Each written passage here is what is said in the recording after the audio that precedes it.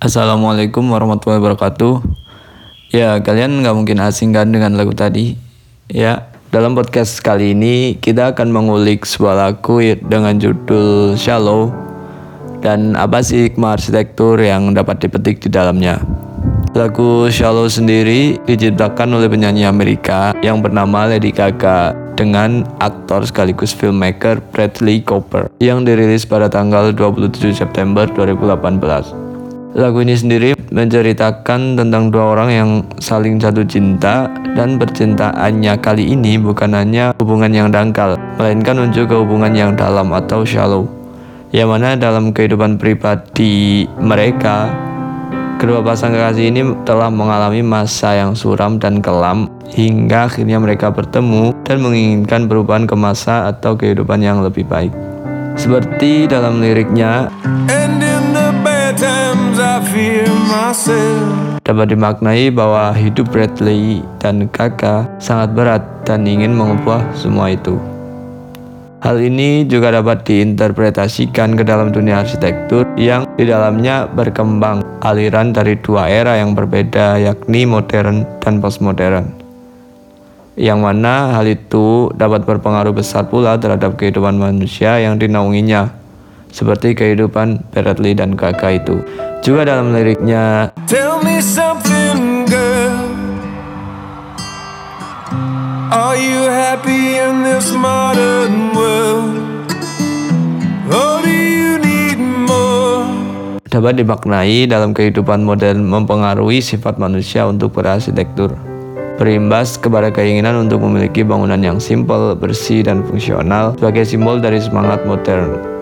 Namun gaya hidup semacam ini hanya dimiliki oleh sebagian masyarakat saja, terutama yang berada di kota besar, di mana kehidupan yang menuntut gaya hidup yang lebih cepat, fungsional, dan efisien.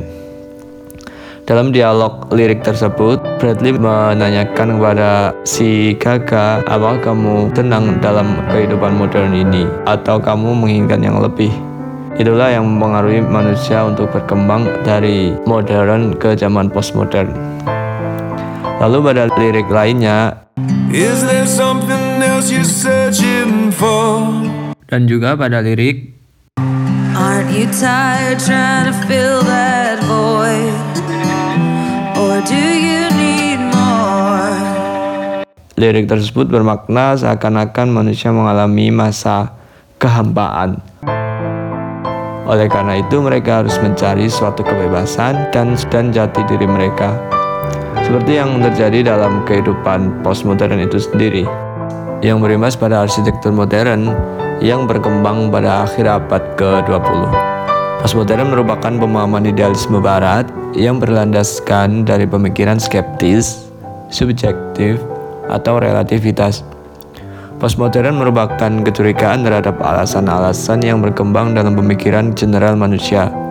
Postmodern adalah sensitivitas pada ideologi dalam memberikan kontrolnya pada politik dan ekonomi,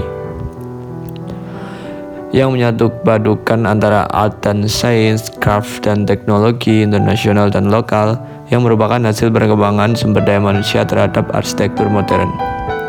Dalam kata singkatnya, arsitektur modern memiliki ideal.